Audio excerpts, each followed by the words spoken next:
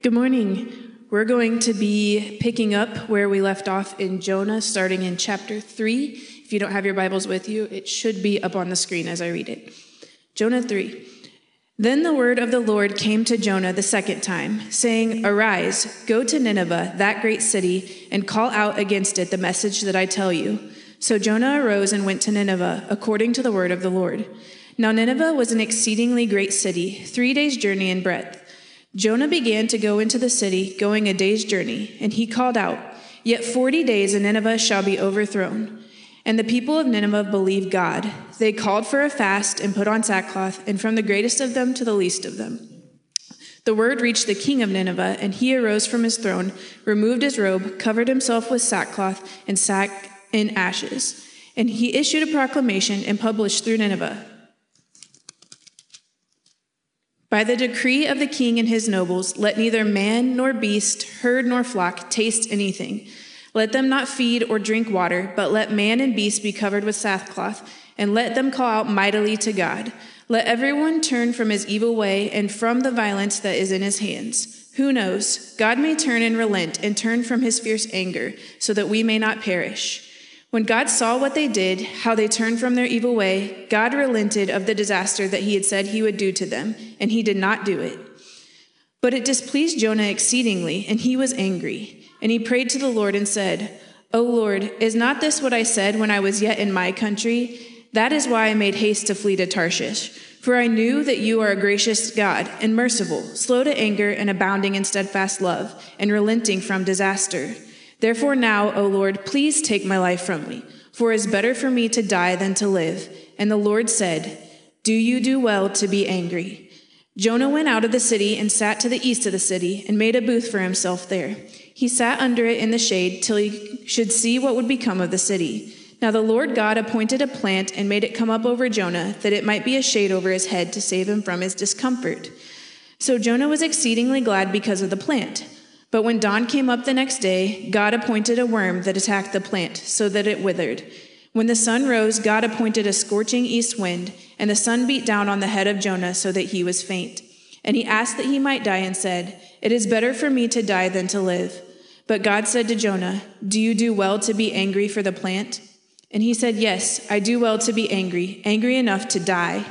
And the Lord said, "You pity the plant for which you did not labor, nor did you make it grow, which came into being in a night and perished in a night. And should not I pity Nineveh, that great city, in which there are more than 120,000 persons who do not know their right hand from their left, and also much cattle?" All right, good morning. Kids, where are you guys at this morning? Raise your hands up. All right, so who can tell me what Jonah is famous for? What do you got, Liam? Yeah? What happened to him that's like crazy? He got eaten by a fish.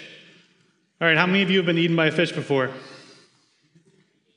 How many of you have spent 3 days, 3 nights in the stomach of a fish? All right, this is a pretty crazy story. Jonah runs from God because he doesn't want to go to the Ninevites because they're his enemy, and he doesn't want them to hear about God. So he runs. God sends a storm. He gets tossed in the sea. Then he gets eaten by a giant fish. God saves his life. He gets puked up on the shore. And then that's where we are today in our passage. He goes to Nineveh. He shares the news about who God is and what God is going to do to their city if they don't repent. The people repent. God spares them. He saves them. He doesn't send judgment. And Jonah gets really mad about it. Jonah does not like it that God is going to save his enemies. Is that a good response, or is that a bad response? What do you think? Thumbs down for bad, thumbs up for good. It's bad, right? Even if we have enemies, even if we have people that we don't like very much, it's still a great thing for God to save them, right? Towards the end of the story, God gives Jonah this plant. He's sitting outside where it's hot, and then this plant grows up and gives him shade and protects him from the sun. And Jonah, he loves this plant. He's really thankful for it. Then God kills the plant and takes away his shade, and it's really hot, and Jonah gets really mad. And God asks him this question at the end, where he says, basically, you cared about this plant. Shouldn't I care about the lives of the people in Nineveh? Now, what's more important, a plant or a person? A person, right? Maybe some of you are like, I really love my houseplants, and that's cool. Plants are great. But human beings are worth more than plants, right? And so God says, absolutely, you should have spared them. The point for us is that Jonah is only focused on himself and what he wants and how he feels. He doesn't think at all about the lives of his enemies. He doesn't think at all about the lives of all these people in the city. He doesn't even think about the animals in the city. He's only focused on himself. And when we're only focused on ourselves, we often miss what God is trying to do in our lives and in the lives of others. And so kids, I would encourage you to go home and talk to your parents about what they learned, both about God from this passage and also what they learned about us as people from this passage and how Jesus makes us better and brings good news into a bad situation. So let's pray, and then we'll jump into Jonah 3 and 4 this morning.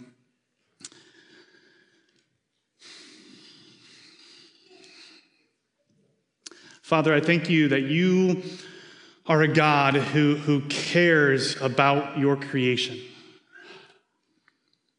You care about us and what happens to us. That even your enemies you care about. Even prophets who rebel against you, you care about. That you care about us. Father, I thank you that you have given us your word to remind us of who you are and what you've done. To remind us of who we are and who we can be in Jesus. And so we pray this morning that you would send your Spirit to encourage us, convict us, challenge us, to stir our hearts and our minds with your word this morning. That you would draw us closer to Jesus, and that you would unburden us with the good news of the gospel this morning.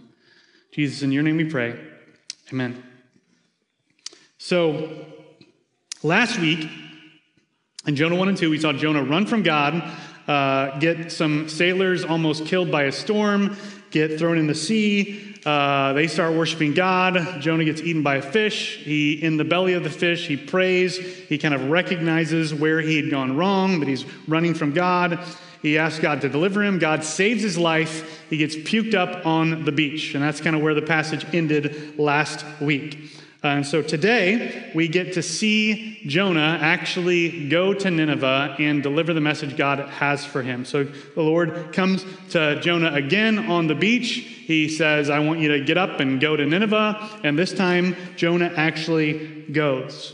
And once he gets there, we find out that Nineveh is an exceedingly great city. It says it would take him 3 days to kind of walk through the city, delivering this message all across it. But when he's about a third of the way through the city, the people start responding.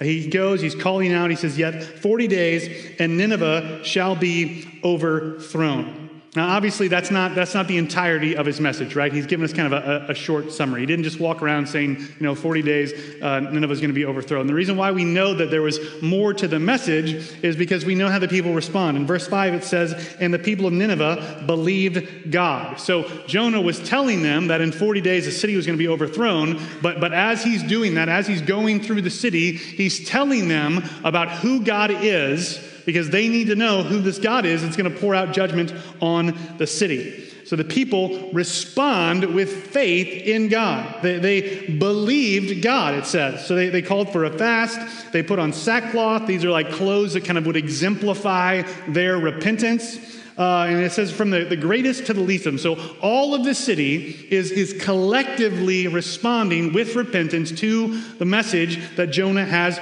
preached to them. And we find out that word of his message and the people's response, it makes its way to the king. So the king himself has found out about this, and he too responds in repentance.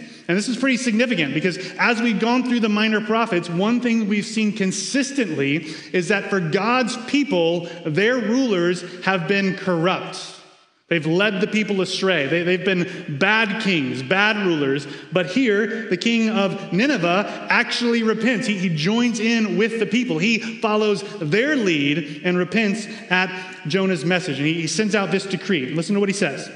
He says, by the decree of the king and his nobles, so the leaders are unified in this. He says, let neither man nor beast, herd nor flock taste anything. Let them not feed or drink water, but let man and beast be covered with sackcloth, and let them call out mightily to God. Let everyone turn from his evil way and from the violence that is in his hand.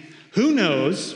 God may turn and relent and turn from his fierce anger so that we may not perish. So they send out this message calling for a collective fast, calling for repentance from everyone at God's message. And specifically, he says, who knows, maybe God will turn and relent. And I think that that's really significant here because we see this disconnect between Jonah's response and the king of Nineveh's response, right? Jonah doesn't want to go to Nineveh because he knows that God will see their response and relent. That he will let them be spared in the judgment if they respond to him with grace or if they respond to him with faith and repentance. Jonah knows, and so he doesn't want to go. The king of Nineveh, he doesn't know. He says, maybe if we respond this way, then God will show grace and mercy. And yet he is the one that actually has faith in this situation. He leads his people well, and his hope is that God is going to relent and not send the judgment upon them. And then what we see happen in the passage is that God does the very thing that Jonah has been afraid all along that he would do. He does this unimaginable thing in Jonah's mind, and it makes him exceedingly angry. Let's look at verse 10 and see this horrific thing that God has done. When God saw what they did, how they turned from their evil way, God relented of the disaster that he had said he would do to them, and he did not do it. So they repented. God responded with grace and mercy rather than sending this judgment that he said he was going to send, and it displeased Jonah exceedingly, and he was angry. And now it kind of all comes out. Right, we find out why Jonah fled with haste, why he didn't want to go to Nineveh, why he did all these other things instead of doing what God called him to do. It's because he knew that God was gracious and merciful, slow to anger and abounding in steadfast love and relenting from disaster. He didn't want to go to Nineveh precisely because he thought this would happen. It's not because he didn't want to deliver bad news to Nineveh. It's because he didn't want to deliver good news to them. He knew that there would be a chance, even if it was a small one, that the people would respond in repentance and then God would spare them. And he didn't want that for them. He didn't want that for his enemies. He knew who God was. He knew how God would respond if they repented. And so he didn't want them to be given the chance to repent. But this is what happens. Jonah responds with probably one of the most dramatic statements in the entire Bible. He says, therefore now, O Lord, please take my life from me, for it is better for me to die than to live. He feels this way because God has shown grace to people that he doesn't want to be given grace.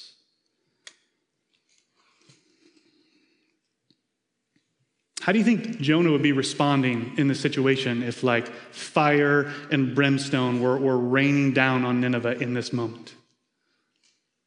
Would he be upset? Would he be angry? Would he be frustrated with God for what's happening? I don't think so. But because God has given grace, because God has shown mercy, because he's giving, love and compassion to the Ninevites, he's distraught. He's beside himself. But look at how God responds to Nineveh, or to Jonah. And before we do that, before we think about how God responds, Let's think about how we would respond to Jonah in this situation. Let's pretend Jonah is, one of our teenage kids who maybe say things like this sometimes. He's been rebelling all along the way. And if we're God in this situation, right, we could have taken his life at any point. When he rejected the call, we could have snuffed his life out. When he went, south instead of northeast. When he booked passage on the ship. When he gets on the ship and he's sleeping in the bottom instead of doing what we've told him to do. When he gets tossed in the ocean. There were all of these opportunities. When he's in the belly of the fish, we could have taken his life all along the way, but we didn't, and now he's asking for it. We would be like, you are welcome, here you go.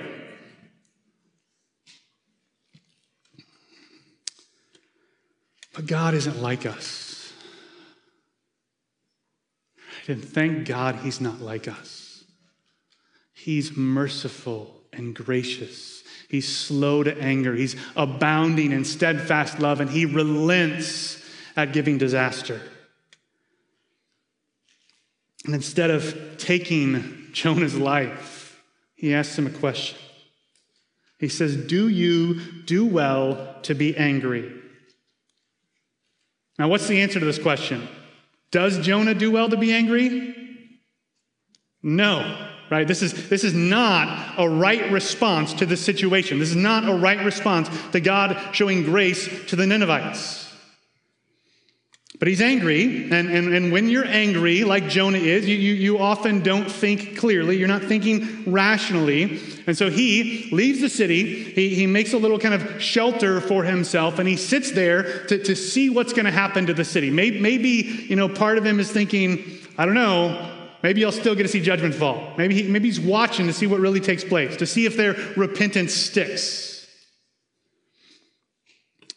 But the sun comes out, it's hot, it's beating down on him. And so God appoints this plant to grow up over Jonah, to kind of miraculously come up in a quick time to provide him with shade from the sun. And Jonah is exceedingly glad because of this plant. He's thankful for it. But the next day, God sends a worm to attack the plant and kill it.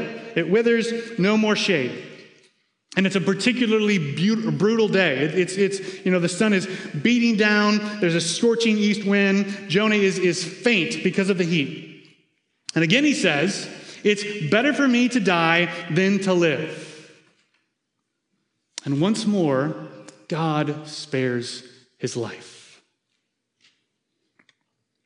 He asks about his anger again. He says, do you do well to be angry for the plant? And this time Jonah responds. He says, yes, I do well to be angry enough to die. Correction, this is the most dramatic statement in the Bible. Right? He's upset because this plant has been taken from him. And the Lord responds and ends the book by saying this. He says, you pity the plant for which you did not labor, nor did you make it grow, which came into being in a night and perished in a night. And should not I pity Nineveh, that great city in which there are more than 120,000 persons who do not know their right hand from their left, and also much cattle? His point to Jonah is that Jonah cares about this plant, even though he's done nothing for it. Even though it was there one day and gone the next. Jonah cares about this insignificant thing that he has zero involvement in his life, and he spent a minuscule amount of time with. How much more, if Jonah cares about this plant, how much more does God care about the Ninevites, who he made, who he sustains their being, who he knows all the details of their lives, who he's actively involved in? Right? There's 120,000 of them, and animals too. And they haven't had the law like Jonah has had to know what's right and wrong, to know better for themselves. The answer to the question that God is asking Jonah is of course God should have pity on the Ninevites. Right? God cares about his creation. He cares about the men and women and boys and girls that he's made. He cares enough here to send a prophet to the Ninevites to warn them about the judgment is coming so that they would have an opportunity to repent, to turn back so that he wouldn't have to send the judgment on them. Right? He cares enough about Jonah to repeatedly spare his life even when he asks for it to be taken from him. And ultimately, right, we know that he demonstrates the care that he has for his creation when he sends his own son into that creation so that he can redeem it, so that he can fix what's broken in us, so he can make us whole and give us the opportunity to be shown grace and mercy and experience his love and compassion. I think this book, where we see this broken and flawed prophet make mistake after mistake after mistake, should do two things for us.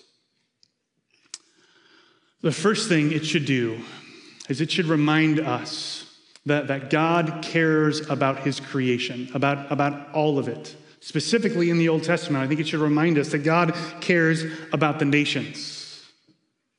You know, sometimes I think that we wrongly make the mistake of thinking that things like change in some specific ways when we get to the New Testament, right? As if in the Old Testament, it's just all about Israel. That's all God cares about. And then we get to the New Testament, and it's like, oh, wait, now God cares about the nations too. Like as if we're like kind of plan B for him. But the reality is that if we're reading the Old Testament, we're reading books like Jonah, if we're looking through the prophets, we see that God cares about the nations all along the way. Right here, he sends this prophet to Nineveh so that they might hear the good news of who he is and how they can avoid the judgment that's coming. God cares about the nations. He's cared about the Gentiles all along the way, and he's sending a redeemer to save them. And Jonah is just one of the ways in the Old Testament we see it pointing towards that future fulfillment in Jesus. The second thing that I think we should take away from the book of Jonah is seeing the reality that Jonah is shown more grace and mercy than anyone else in the book. And we talked about this last week. But the reason why that's the case, the reason why he's shown more grace and mercy is because for us as the readers, we know more about his sin. Right? If the book of Jonah was different, if instead, let's say it was 30 chapters long, and, you know, the middle chapters were all about the sin of the Ninevites, which, interestingly, as I was typing these sermons the past 2 weeks, every time I typed in the word Ninevites and hit space, it auto-corrected to the 90s, which I think might be a social commentary on the 90s and what they have to offer the world, but if instead this book was all about the sin of the Ninevites and where they went wrong and how they rebelled against God, we would know a whole lot more about the magnitude of the grace and mercy that was shown to them. But instead, what this book gives us is it gives us a picture, a window into who Jonah was and how God showed him mercy. And the reason why I bring that up is because it's important for us to recognize that that's how it works for us too. Right? I know much more about my own sin than I know about yours. And you know a whole lot more about your own sin than you know about anyone else's. And what that should do for us, it should make us realize that we know more about how much grace we have been shown in Jesus than we know about anyone else's. For Jonah, he should have recognized that about himself. Instead of, looking towards his enemies with hate and thinking they don't deserve to be shown God's grace. They don't deserve to be given mercy. He should have seen in himself all the ways in which God had shown him mercy, shown him grace. And he should have joyfully went to proclaim that message to them so that they might be shown the same grace. we always know more of our own sin. And when we start judging other people, when we're critical, when we're prideful or self-righteous or selfish, and we begin to think more about how we should be shown all these things, it's because in those moments we're forgetting about who we really are. We're forgetting about all the ways that we fall short. We're holding people to a standard higher than the standard we hold ourselves to. Right? It's not because we're noticing just how sinful they are. It's because we're not noticing just how sinful we are. It's because we've forgotten how much grace and mercy that we've been shown in Jesus. And so my encouragement to you and to me is to not be like Jonah. Don't miss all the mercy and grace that God has shown you. But instead, remember it, treasure it, cherish it. Remind yourselves consistently throughout the week the ways in which your sins are forgiven in Jesus. And then, as you look outside of yourself towards other people in your life, the people you live with, the people you work with, the people you drive down the road with, the people you interact with in the community, remind yourselves that because you've been shown grace, you can show grace to others. Because of how broken you are, you can look past the brokenness of other people. We can be kind and compassionate and gracious because we know how much kindness and compassion and grace we've been shown in Christ. This passage shows us who we are when we forget about what Christ has done for us.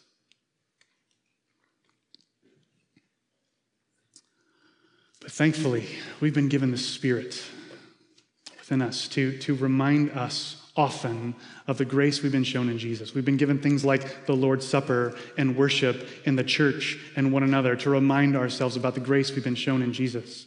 And so I would encourage you this week to use this passage to press in to what Christ has done for you on the cross.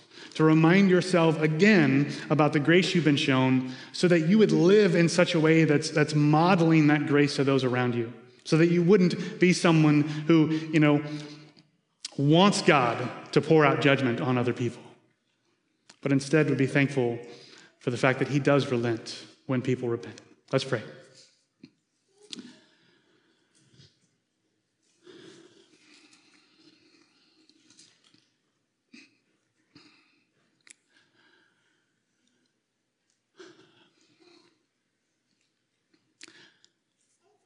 Father, I thank you that you have given us your Spirit. And that just one of the things your Spirit does is convicts us of sin. And that because of that, we'll always know more about our own brokenness. We'll always know more about the ways in which we fall short. I pray that you wouldn't help us to overlook that or dismiss that. But instead, that would draw us closer to Jesus. As we find forgiveness, as we find healing, as we find restoration for the ways in which we're still broken. That remembering again the good news of who Jesus is and what he's done for us would draw us closer to him. We pray that living in that reality would cause us to look outward towards others, not with judgment and criticism, not with hatred and frustration, not with anger, but with kindness and graciousness and mercy and compassion. That we would represent you well by being who you've called us to be. that we would model the grace that we've been shown in Jesus. Jesus, we thank you for your sacrifice, for coming down here to die in our place, for setting an example for us to follow, and for rising again in victory so that we can join with you in a fight that ultimately we will win. We thank you for your sacrifice, and it's in your name we pray. Amen.